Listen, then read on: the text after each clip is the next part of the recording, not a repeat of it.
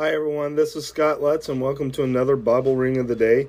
Today we are in Jeremiah 10, 1 through 25, and then Matthew 19, 1 through 30. Let's go ahead and read the scripture. God and idols. Hear what the Lord says to you, O house of Israel. This is what the Lord says. Do not learn the ways of the nations, or be terrified by the signs of the sky, though the nations are terrified by them. For the customs of the people are worthless. They cut a tree out of the forest, and a craftsman shapes it with his chisel. They adorn it with silver and gold.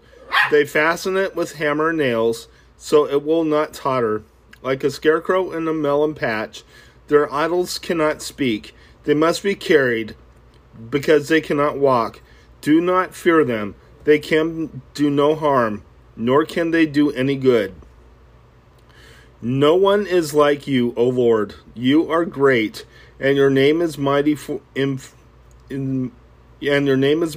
power. Who should not revere you? O King of the nations, this is your due. Among all the wise men of the nations, and in all your kingdoms, there is no one like you. They are all senseless and foolish. They are taught by worthless wooden idols. Hammered silver is brought from Tarshish, and gold from Uphaz. When the craftsman and goldsmith have made,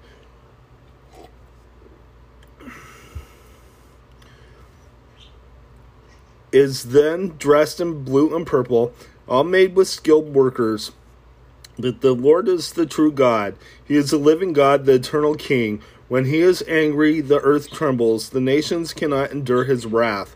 Tell them this: these gods who did not make the heavens and the earth will perish from the earth and from under the heavens.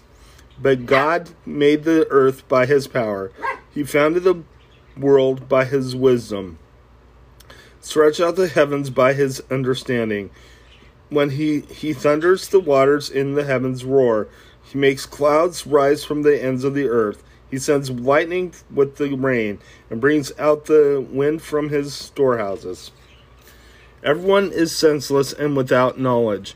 Every goldsmith is shamed by his idols. His images are fraud.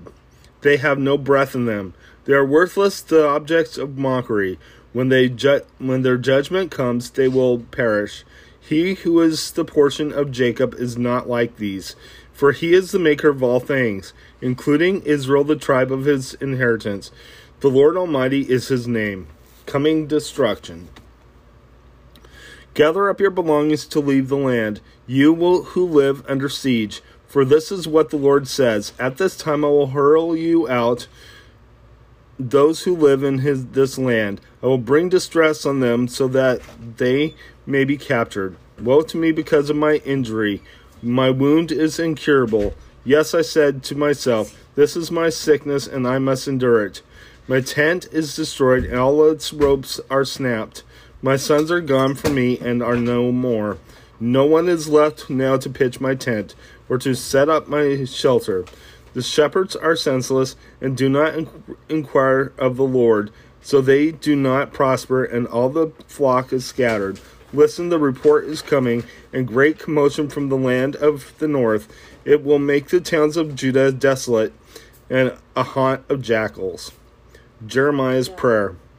I know, O Lord, that a man's life is not his own. It is not for a man to direct his steps. Correct me, Lord, but only with justice, not in your anger, lest you reduce me to nothing.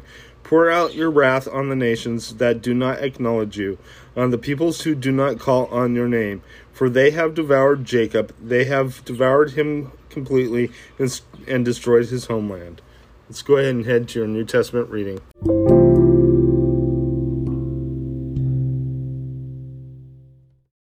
Hello again, everyone, and now we're in your New Testament reading, Matthew 19, 1 through 30. Let's go ahead and read the scripture. Divorce. When Jesus had finished saying these things, he left Galilee and went into the region of Judea to the other side of the Jordan. Large crowds followed him, and he healed them there. Some Pharisees came to him to test him. They asked, "Is it lawful for a man to divorce his wife for any and every reason?" "Haven't you read," he replied, "that at the beginning the Creator made them male and female, and said, 'For this reason a man will leave his father and mother and be united to his wife, and the two will become one flesh.' So they are no longer two, but one. Therefore, what God has joined together, let man not separate." "Why then," they asked, "did Moses command that a man give his wife a certificate of divorce and send her away?" Jesus replied, "Moses permitted you to divorce your wives because your hearts were hard.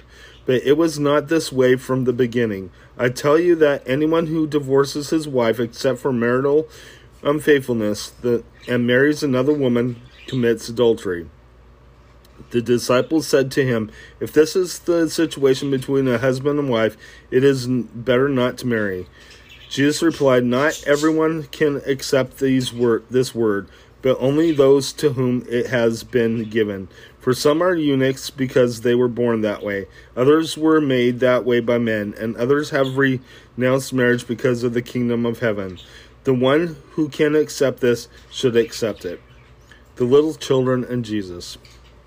Then little children were brought to Jesus for him to place his hands on them and pray for them. But the disciples rebuked those who brought them. Jesus said, "Let the little children come to me, and do not hinder them, for the kingdom of heaven belongs to such as these." When he had placed his hands on them, he went on from there. The rich young man.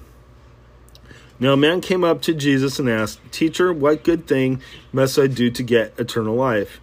"Why do you ask me about what is good?" Jesus replied, "There is only one who is good. If you want to enter life, obey the commandments." "Which ones?" the man inquired. Jesus replied, "Do not murder, do not commit adultery, do not steal, do not give false testimony. Honor your father and mother, and love your neighbor as yourself." "All these I have kept," the young man said. "What do I still lack?" Jesus answered, If you want to be perfect, go sell your possessions and give to the poor, and you will have a treasure in heaven. Then come follow me." When the young man heard this, he went away sad because he had great wealth. Then Jesus said to his disciples, "I tell you the truth, it is hard for a rich man to enter the kingdom of heaven. Again, I tell you, it is easier for a camel to go through the eye of a needle than for a rich man to enter the kingdom of God." When the disciples heard this, they were greatly astonished and asked, "Who then can be saved?" Jesus looked at them and said, "With man this is impossible, but with God all things are possible." Peter answered him, "We have left everything to follow you. What then will there be for us?" Jesus said to them, "I tell you the truth. At the renewal of all things, when the Son of Man sits on his glorious throne, you who have followed me will also sit on 12 thrones, judging the 12 tribes of Israel. And everyone who has left houses or brothers or sisters or father or mother or children or fields for my sake will receive 100 times as much and will inherit eternal life.